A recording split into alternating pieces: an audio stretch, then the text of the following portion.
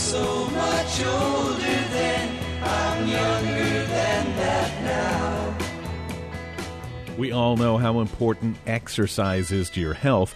Well, here's something else you need to do every day. Practice gratitude. I'm Bill Schaefer with Mark Middleton, and on this episode of Growing Bolder, we'll be joined by the great John Stamos. He's here to talk about what he believes it takes to stay healthy, to stay in shape, but also what it takes to stay happy and stay engaged. And I'm telling you, the guy's come a long way from his days as Uncle Jesse on Full House, and he has some interesting stories and thoughts he'd like to share. Yeah, he still has a whole lot of enthusiasm for life, Bill. It is contagious. Also on today's program, we're going to meet Rosen, who's a 77-year-old entrepreneur, and talk about why he decided to take responsibility for educating the youth, and I mean all of them, in two disadvantaged, crime-ridden neighborhoods.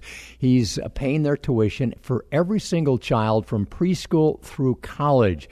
What other business leaders can learn from what Harris is doing. But first, we're going to meet an oceanographer, a scuba diver, and a research scientist who, at the age of 85, is now leading the fight to protect our oceans. What she's learned that she thinks we all need to know. Ordinary people living extraordinary lives. It's time for Growing Bolder.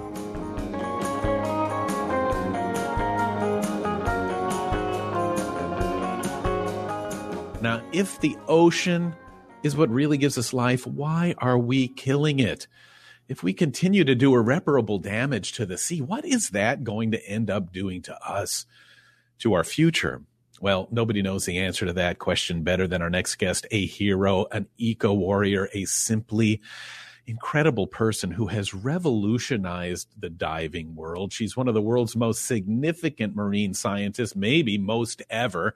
She's an explorer, an author, a lecturer, an oceanographer, and you know what? She's even a pioneer. She was the first female chief scientist of the National Oceanic and Atmospheric Administration. She's the inspiration behind this incredible group called Ocean Elders, dedicated to protecting the ocean and its wildlife. And man, this is amazing. She was named by Time magazine as its first hero for the planet, and she's been named a living legend by the Library of Congress. And those are just a few of her honors and accomplishments, which is why we're excited to welcome Sylvia Earle. How are you, Sylvia? Doing just fine. I'm in California. Where are you? Oh, I was just going to ask you because I was almost halfway maybe expecting you to be in a boat somewhere, out in the middle of the sea, but I'm glad you're nice and dry today. Well, actually, the ocean is coming to me. There's a fog as I look out my window. It's just this sea fog bringing the ocean inland. It's great. The ocean touches everyone, everywhere, all the time. And that's kind of been your thing, too, in helping us, reminding us how important the ocean is to humanity, to our survival, to why we're even still here. One of the things that struck me in learning about you, Sylvia, is in addition to being an eco-warrior, we believe you are also an age warrior, a leading voice in calling for urgent action to protect the ocean. And I know a lot of people don't like talking about their age, but you must be absolutely proud of yours. I just don't think about it. I am asked sometimes, well, when are you going to retire? I say, why would I? I love what I'm doing and I feel good. So I retire to what? Getting new tires so that I can keep going? That's what I need. Well, I'm going to take a risk here, and I hope I don't offend you by mentioning your age. Is that okay? Well, how about if you say I was born in 1935 and people can do the math? We have these stereotypes of what we think an 85-year-old person would look like, and it's not you. What is it? I mean, it's not just genetics. It's got to be the fact that your life has purpose. I think that has a lot to do with just staying alive when you have something to look forward to every minute of every day and getting up and not just saying, oh dear. It's like, yes, what are we going to do now? There's so much left to do. I mean, I'd love to live 100 years more to see how the world will be based on what we're doing now. But I'm going to make the best use of whatever time I've got. I have expeditions planned for the coming 10 years, 10 years, which is a nice chunk of time to anticipate. And then we'll see. Maybe there'll be 10 more after that. But if you get locked into thinking, I can't do this because, whatever that because is, I'm too tall, I'm too short, I'm too old, I'm too young, you get held back. I don't want to be held back. I just want to keep going. You know, I think too, Sylvia, in your instance, we can't afford for you to be held back because, you know, the problem is that we know we have a problem when it comes to the health of our oceans, but we really don't understand, I don't think, how bad it is. And so since we have you now, can you help us understand what is the status of the oceans? I began diving, exploring the ocean from the inside out in the 1950s. 1953, off the coast of Florida. I had access to some of the first scuba equipment in the United States. And later, I had a chance to live underwater. I've done it 10 times, staying submerged. The first time was for 2 full weeks. And then I look at Jane Goodall, who was able to spend 15 years living in the forests of Gombe in Africa to get to know life, especially our fellow primates, the chimpanzees, and to really understand them as individuals. Well, my brief excursion, 2 weeks living underwater, really changed the way I look at fish and other ocean wildlife. I saw them, as Jane got to see the animals in the place she was studying, as individuals. You could see differences in their faces, in their behaviors, and the fact that they have associations, that even across species, sometimes grouper that you see on the menus all over in the tropical area, certainly in Florida, but they sometimes team up with an octopus to go hunting. And sometimes these various species of grouper team up with a fellow fish, not the same species, moray eels, and they go fishing together, looking for food that they then share. There's so much that we have to learn, not just about who lives there. We're just scratching the surface of the ocean, literally. I've used 30 different kinds of submarines, and I'm embarking right now on building with the company that my daughter and son-in-law own and operate. I started the company, Deep Ocean Exploration and Research, more than 25 years ago, but they now own it, operate it, and we're building little submarines to be able to take you, me, kids, people, to explore and understand the ocean, at least down to 1,000 meters. But even saying all that, we're just beginning to understand that the deeper we go in the ocean, the less we know. But the more new discoveries we find, the ability to go beneath the surface and to spend meaningful time there is what we now have to look forward to. In my lifetime, I've been a witness to the greatest era of discovery and learning so far. When I was a child, no one had been to the moon. No one had been to the deepest part of the sea. No one really knew about our internal biome of microbes. No one, go back a couple of hundred years, think back in the 1800s, viruses, they weren't even known. The effects of smallpox was known, but the cause of it was not. Now we know. We can do something about things that you understand. But there's so much more that we have to really grasp about how the world functions. But we know enough to know we have to take care of the natural systems, because while we've learned so much, we've also, in my lifetime, lost more of the natural world than during any time in history.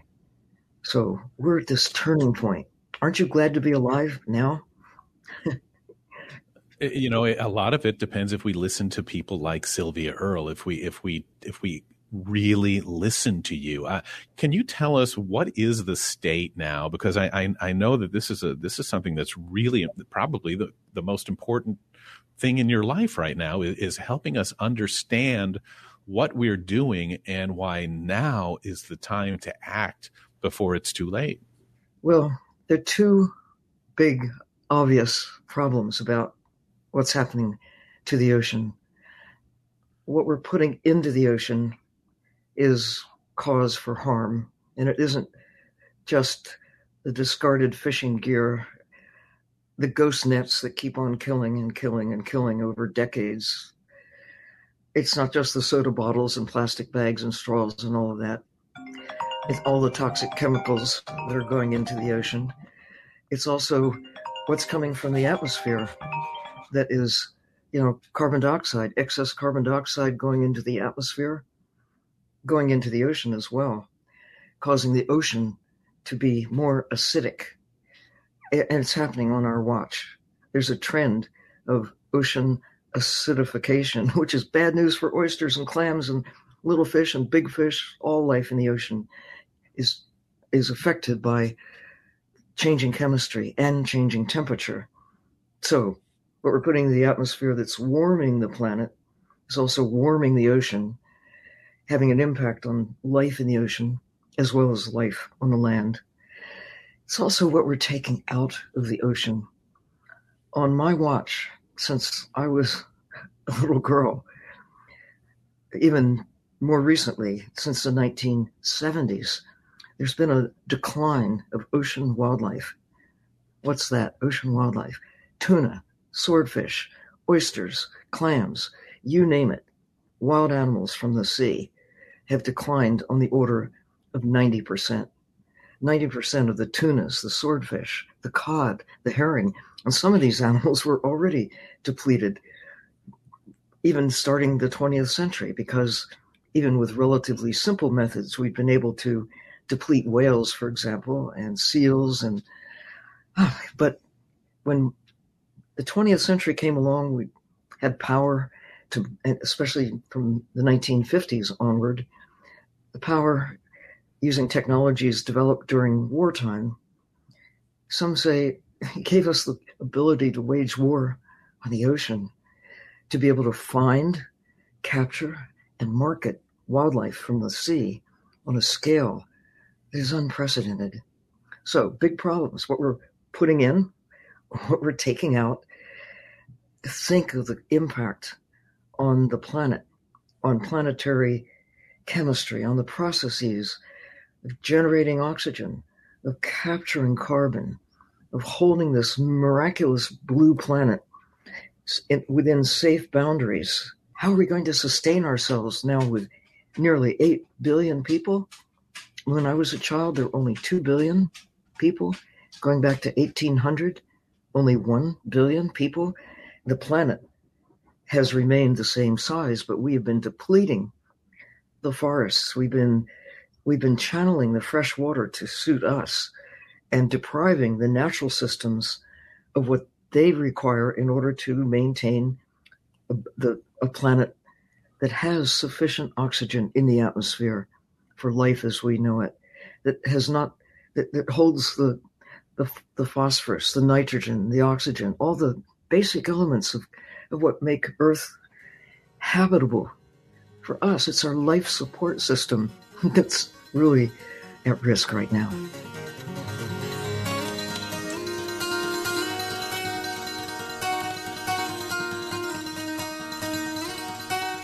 At the age of 85, Sylvia Earle still focused on the future, making an impassioned plea to protect ourselves by saving our oceans. When we come back, we'll get her take on gender equality, personal responsibility, and what we can all do to make a difference. This is Growing Bolder. Support for Growing Bolder provided by Florida Blue Medicare, offering health care without compromise through the plans and benefits now being offered for 2022. The annual enrollment period is October 15th through December 7th. Information at growingbolder.com/Medicare. Check out Growing Bolder TV, airing on public television stations nationwide. Visit growingbolder.com/TV for program listings and where to watch.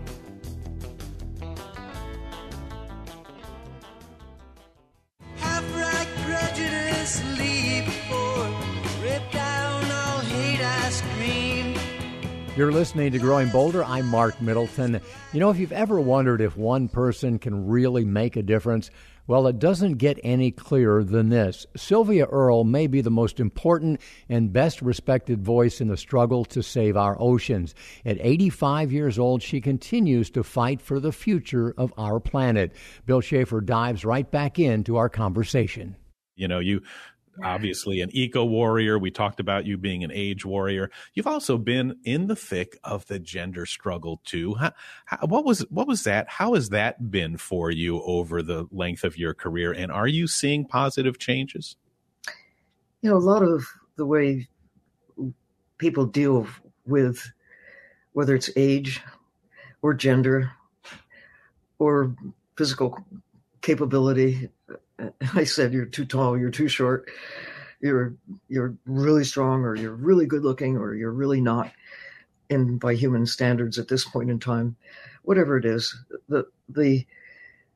if you just take it in stride and look in the mirror and say, this is what I'm good at, this is what I love to do, and be the best you can at that which makes you, you.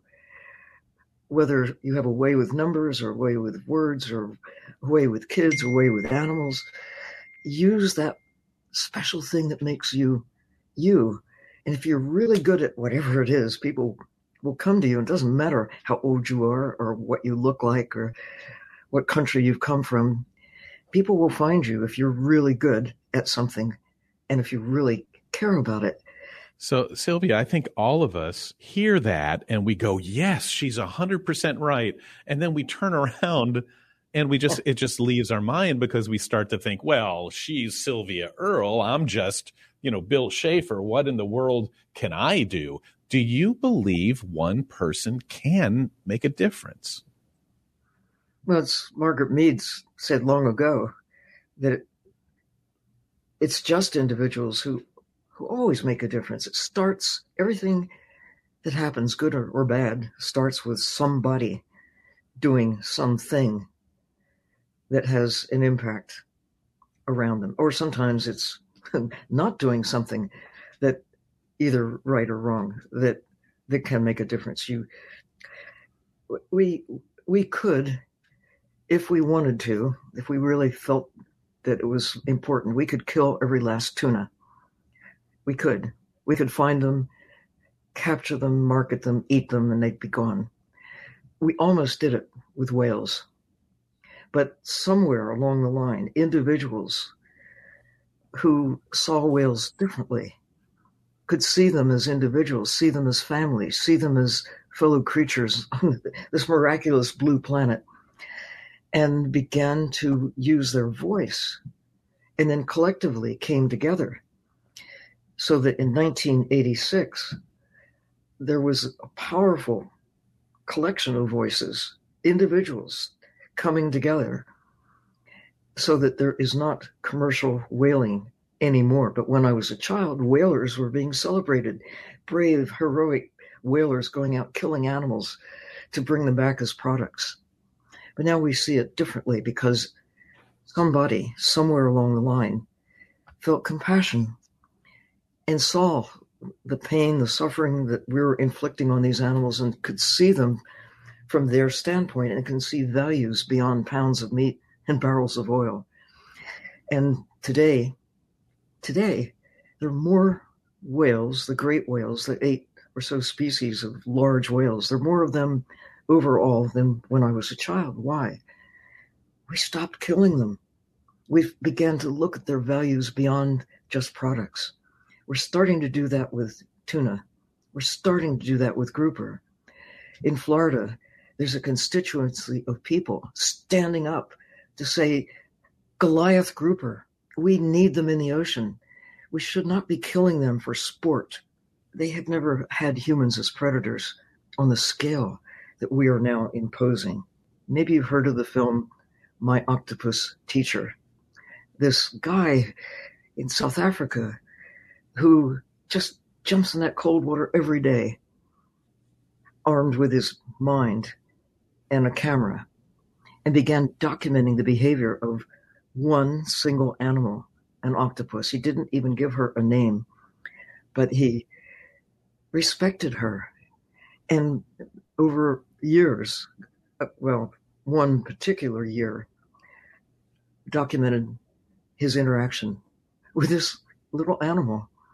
And now, with an Oscar-winning film, has begun to change the way people think about not just octopus, but maybe themselves and the relationship to nature. Craig Foster, there's a hero, an individual, using his power, using his insight, and then sharing it with the world. It's one thing to have these great experiences, but if you just keep it to yourself, it doesn't have the impact. You're not making the difference that you could if you bring others along to be able to see what you see and at least vicariously experience what you're experiencing and then say why it matters. So, and Sylvia, that's such, you just really hit the nail on the head as far as your value to us, because you are a person who understands how to make us care, to make us see things that we generally look past. You are a tremendous example of how one person with a huge heart and a passion can affect us all and affect change for the better. We're so grateful for what you've done, to still have you here and helping you and taking up this fight that's for the benefit of every single life. You are a true hero of the planet, and even more important, a real hero of humanity. And folks, you can learn more about Sylvia Earle at mission-blue.org. Fascinating conversation. There's so much more to her. And the more you see, the more fascinating and inspiring it is. I urge you to check out more, and let's not make this Sylvia's cause. Let's make it our own. Our most sincere thanks to Sylvia Earle.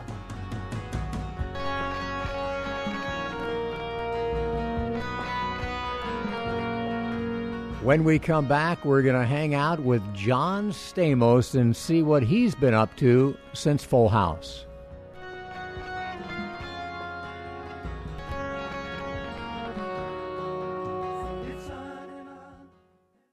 Support for Growing Bolder provided by The Alliance for Lifetime Income. Protected income from an annuity can help cover essential expenses in retirement, giving you the freedom to live the life you want. The right financial professional can show you how. Learn more at protectedincome.org. and by The Center for Health and Well-Being, now open in Winter Park. Wholeness, fitness, and medicine together in one convenient location, offering programs and services to promote healthy living and positive aging. More at yourhealthandwellbeing.org. In a soldier's stance, I aim my hand at the mongrel dogs who teach. Man, it sure is easy these days to find yourself spending way too much time sitting on the couch, isn't it? Well, it's not as easy as you think to get up, but it just may be more important than you realize. So let's talk for a minute about how. Man, my couch can be pretty stubborn. It doesn't want to let me go. So the key to getting active is to start with something slow and easy, something you'll do more than once, something where you won't overdo it and end up doing more harm than good, something that doesn't require a membership or cost you any money, something you could do any time of the day. Take a walk. I know it sounds way too simple, too easy, but walking is one of the best exercises you can do. It helps your posture, works just about every muscle group, your circulation, and if you strike up a conversation with that neighbor you haven't seen in years, it can even boost your socialization, which is something else you can't do on the couch. I get it. I haven't told you anything you don't already know, and you probably agree with, too. So why don't we do it? Reason number one, it's boring. Well, not anymore. You know the phone you have? There are so many things you can listen to. What was your favorite album in high school? Give it a listen for the first time in decades while you're walking around the block. Hey, you've heard of podcasts. Why don't you download one? Maybe you'll find out why so many people love them. Look, walking is awesome. Are there any gators listening out there? A University of Florida study shows that even if you only go a quarter of a mile, It makes a huge difference in the aches and pains and flexibility over those who don't. And here's something else. Walking, well, it's a gateway exercise. Yep, it's been proven to lead you to the hard stuff like jogging, biking, even exercising. You will feel better about yourself because you'll feel better overall. You'll find yourself wanting to improve your diet. You'll even see it in your blood work. You'll have more strength, better endurance, balance, and flexibility. So what do you say? Give it a try. Start today. Promise yourself that you'll walk at least 3 times a week, and before you know it, you'll be a better, healthier you. More information at growingbolder.com/Medicare.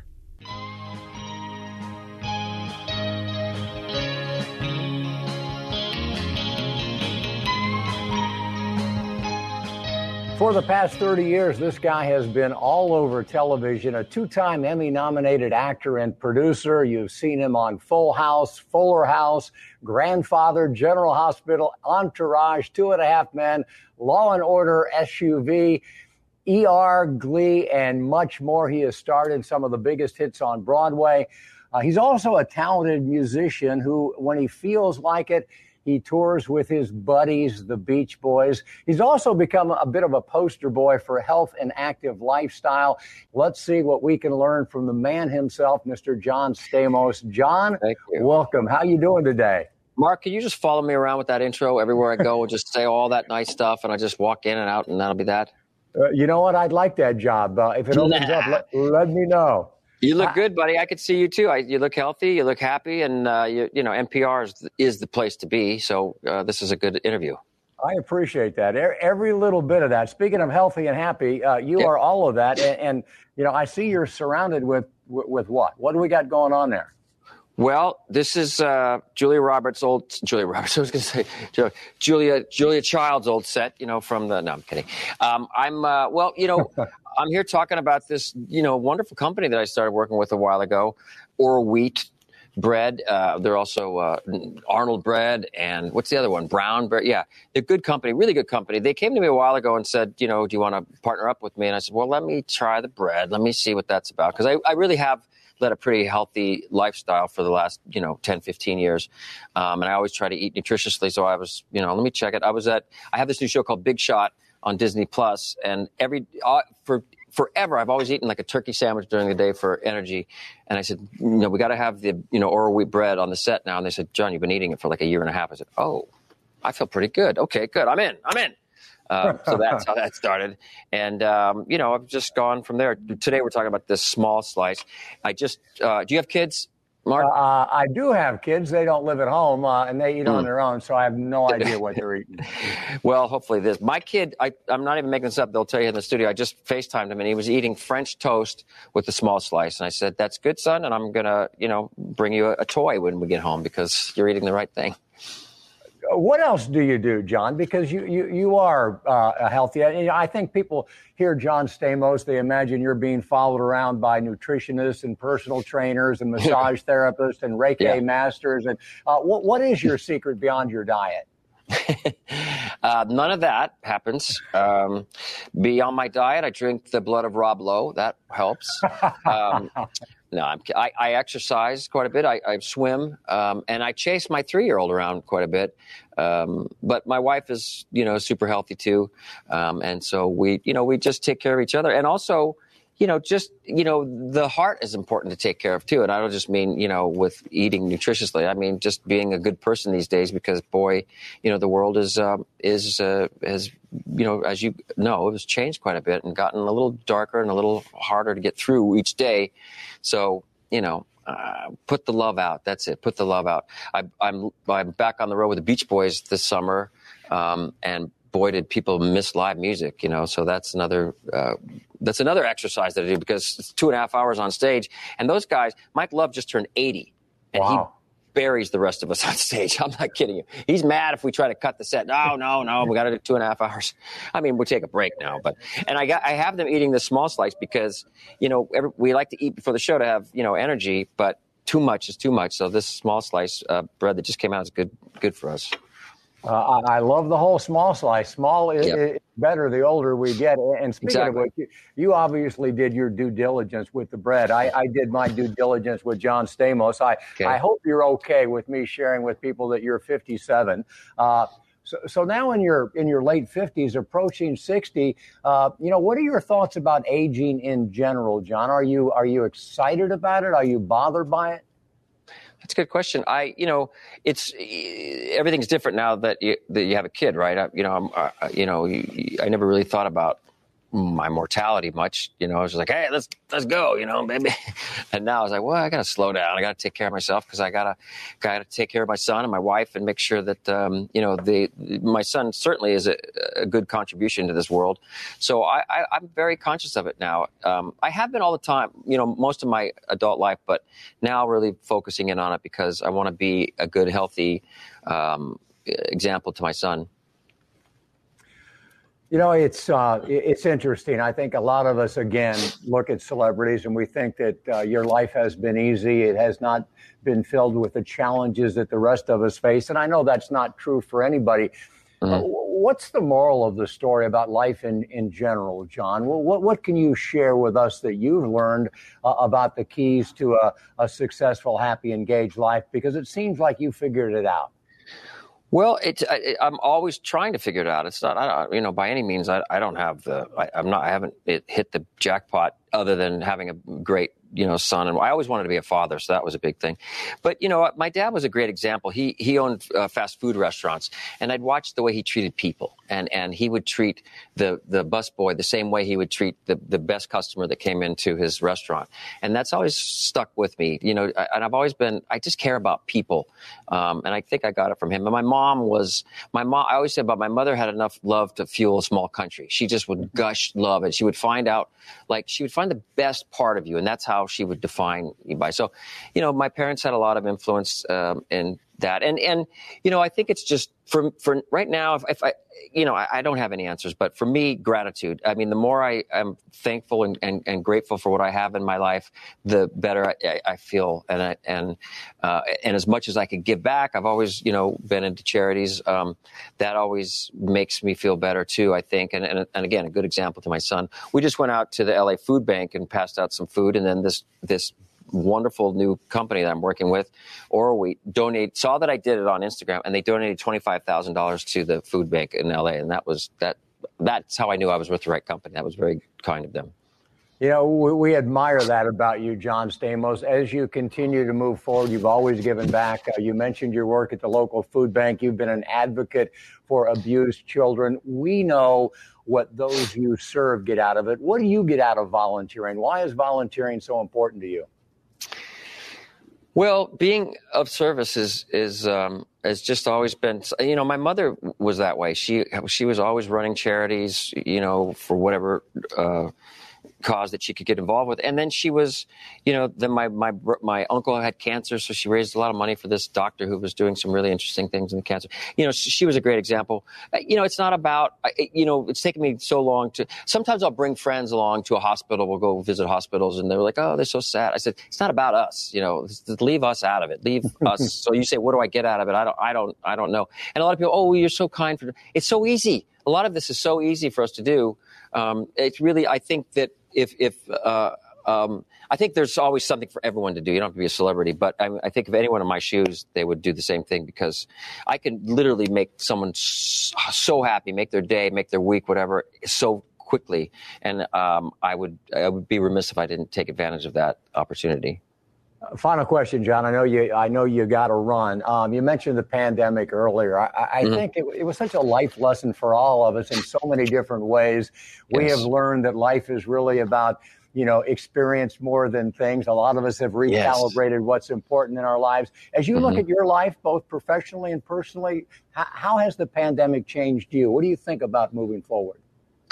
Well, you hit it right on the head there. I mean, things that we thought were so important really aren't, right? At the end of the day, family for me, and the only silver lining was that I got to spend so much time with my son the last, year and a half almost, which I probably wouldn't be able to do. But also it's like we have no control. We never had control, really. That's the thing that I had learned. I mean, what we can control is love and being there for other people, and not to sound cheesy, what we put in our bodies. I mean, we can't control that, and that's why I'm here today talking about eating nutritiously and eating the right food so you can go out there and be a loving person. Does this sound like I'm Oprah or something? No, because I'm trying to. You know what? Well, all right, then it does sound like that. And let me just say this, John. I knew when we we're blessed with the opportunity to talk to you that we would hear about bread, because I know that is what this is about. But you are a real pro, because you talk about bread, but you also you came to play. You gave us something to think about. You gave us something more than bread. You gave us the meat in between that. So thank you for that, and God bless you for all you do.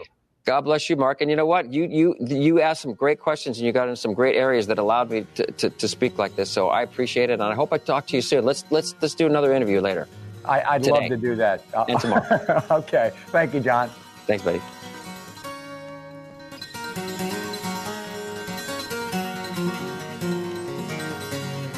When we come back, how about free education for every kid in a disadvantaged community? We'll tell you how a Florida hotelier has taken the concept of giving back to a whole new level. This is Growing Bolder. Support for Growing Bolder provided by Winter Park's new Crosby Wellness Center at the Center for Health and Well-Being. More than just a gym, it features unique medically integrated programs, activities for all ages and skill levels, and free group exercise classes with memberships. More at crosbywellnesscenter.org. Stay connected to Growing Bolder for daily doses of hope, inspiration, and possibility. Find us on Facebook, Twitter, and Instagram for our latest stories and motivational pictures. Do you know much about annuities? Well, believe it or not, they were around all the way back in the Roman Empire. Yeah, people would make a one-time payment in exchange for annual payments for life. Well, these days, annuities provide retirement security to millions of Americans and have for generations. And even with this long history, they can still be a mystery. So let's clear some of that up. An annuity is a contract with a life insurance company that offers protected monthly income that you can count on for a set period or the rest of your life. Some can both protect and grow your money. Now, these days, with fewer people covered by traditional pensions and Social Security only covering about 40% of the average American's pre-retirement income, annuities can fill a critical gap by providing an essential source of protected income even when there are downturns in the market. Other financial products just can't and don't offer this type of protection. Like other financial offerings, annuities come in all shapes and sizes, so to learn the basics, there is a great resource that offers information on how an annuity could work for you and help you find the right financial professional to assist you in reaching your exact retirement needs. It's protectedincome.org. The Alliance for Lifetime Income is a nonprofit educational organization that believes no one should have to face the prospect of running out of money in retirement. It's protectedincome.org for easy-to-understand information, tools and guides, and stories of real people who found ways to protect their retirement, giving them the freedom to live bold lives. My guard stood hard when abstract threats too noble to neglect. This is Growing Bolder. I'm Bill Schaefer with a story now of moving forward yet giving back. From humble beginnings, Harris Rosen has built one of the largest independently owned hotel groups in the country. But a hotelier is not what Harris Rosen is. It's simply what he does. Harris Rosen is a lot of things. He's a family man, an educator, a healthcare provider, a swimmer, a legendary philanthropist, and a passionate advocate for civil rights and racial equality. And he sat down with Mark Middleton for an inspiring interview. Harris Rosen starts every day with a 1-hour swim. It's a routine he's maintained for decades, and it's more important than ever as the 81-year-old president and chief operating officer of Rosen Hotels and Resorts navigates a pandemic that has devastated the hospitality industry. And we've had to do some things that never, ever did I believe I would ever have to do. Furlough people and then actually term some people. People who've been with me for 10, 15, and 20 years, and it's emotionally difficult, but sometimes it's necessary. One stroke after another, literally and figuratively, Rosen is battling back while continuing a quest he began 30 years ago after hearing a voice. Harris, it's time for you to say thank you, God, and to offer a helping hand to others. You've done very well.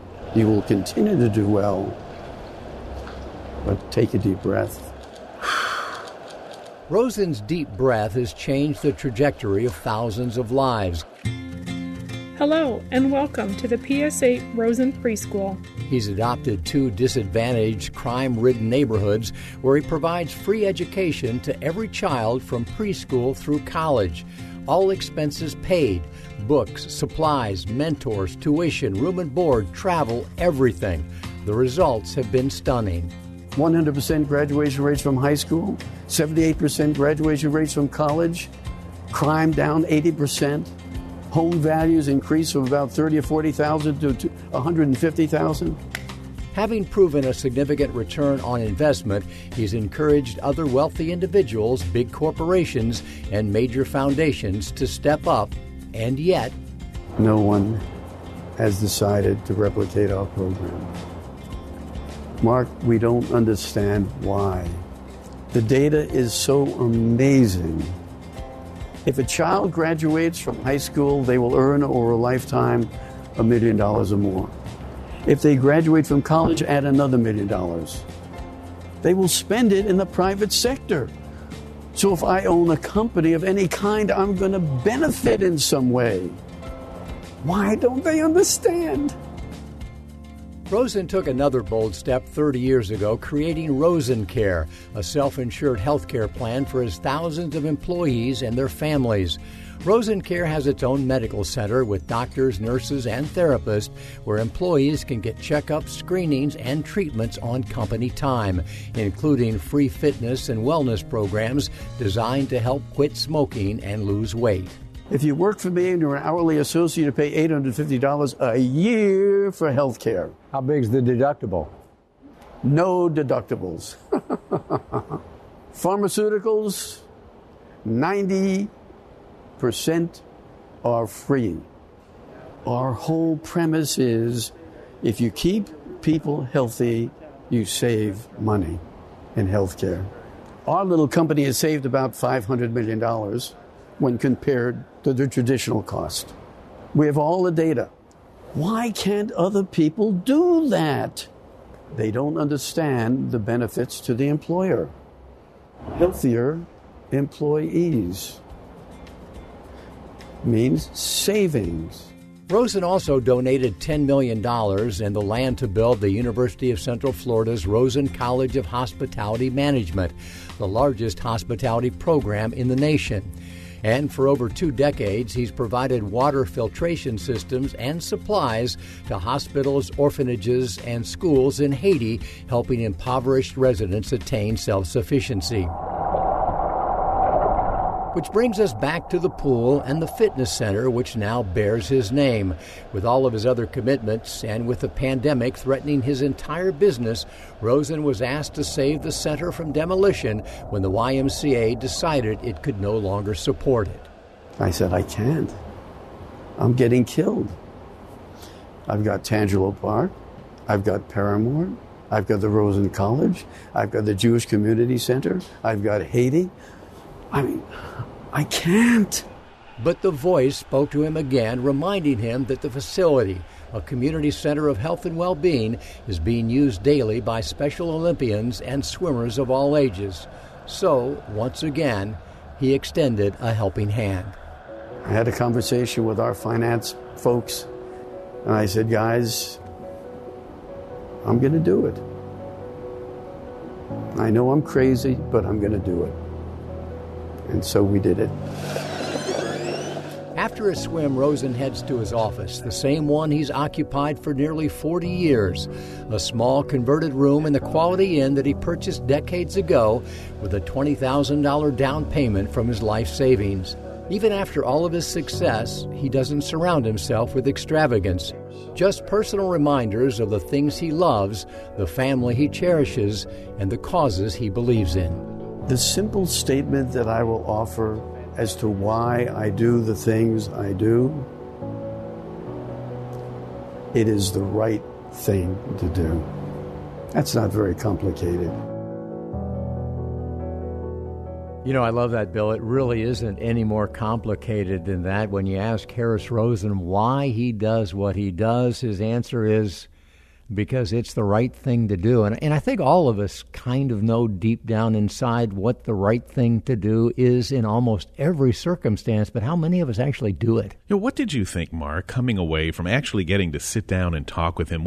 We always think in terms these days of people who are very successful. We think of them as terms of people who turn their backs on the rest of us and who have made their money off the backs of others working below them. But Harris, boy, he is...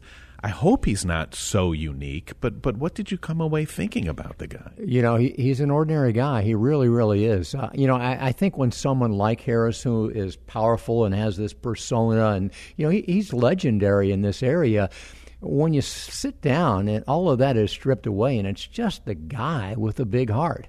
And it does make you realize that what he's achieved, the success that he has experienced, is possible for all of us if we're persistent and if we believe in what we're doing and if we apply ourselves. But you know, he was just a normal guy with a big heart, and it was fun to get to spend time with him. Boy, and it's amazing how he's setting the bar for other business leaders and leaders in industry to do things that traditionally they don't, to dig into the healthcare problems and the issues of income inequality and step in to make a difference, not wait for government to do it, but to actually make a difference. What an amazing guy, Mark, and a great story. It's all about setting an example so that more of us know what's possible. And Bill, as we wrap it up, that's really what's on my mind today, because we usually talk about that. You know, speaking about setting an example, I'm flying to Louisiana next week because I want to be there when Julia Hawkins, at 105 years old, becomes the oldest athlete, male or female, to ever compete in a sanctioned event. A sports event, not just track and field. She's going to run the 100 meters at the Louisiana Senior Games at 105 years old. 105? And at a meet, a track meet? And did you say 100 meters? 100 meters at 105. And here's what I like about it, Bill. It's not about an athletic accomplishment. It is about an example of what's possible for all of us. You know, this is redefining the boundaries of human potential, because I will tell you this, the fastest growing demographic in our country, men and women over the age of 85. The number of centenarians, those over 100, is going to grow eightfold in the next 30 years. And Julia Hawkins is not some sort of genetic super freak. Active longevity is not a function of genetics. It is a lifestyle choice, and it's one that Julia has made. She is socially engaged, she is active, she has a quality of life that most of us would envy, and she is the face of the future. If you want to know who Julia Hurricane Hawkins is, she's you, if you make the right kind of lifestyle choices, because more of us moving forward are going to have the opportunity. Maybe we're not going to run 100 meters at 105, but we're going to be able to hang out and have a good time. It does kind of make you wonder when it's too late, though, because I'm sure to get to 105, she must have been running all her life. She never started. She started as a cyclist at the age of 80, and she gave that up at 95 because there was no one left to compete with. But at 100, she said, you know what, I'm 100, I'm going to run the 100, and the rest is history. That's incredible. Mark Middleton will be there in person to witness this and bring it back to Growing Bolder. Make sure you stick with us, because these are the stories that are shaping our lives. He makes a great point. It's not about her, it's about us, because that's Growing Bolder. See you next time. The Growing Boulder radio show is a production of Growing Boulder, LLC, all rights reserved. This program was recorded at Growing Boulder Studios in Orlando and is available as a weekly podcast on NPR One, iTunes, Spotify, Stitcher, and TuneIn. It is written and produced by Jill Middleton, Mark Middleton, and Bill Schaefer. Executive producers are Jackie Carlin, Robert Thompson, and Emily Thompson. Technical director is Jason Morrow. Production manager is Michael Nannis. Chief audio engineer is Mac Dula. And our most important team member, you. Follow us on Facebook and Instagram to keep growing bolder every day. Crimson flames tied through my ears, flowing high and mighty traps. Countless fire and flaming road, using ideas as my maps. We'll meet on edges soon, said I.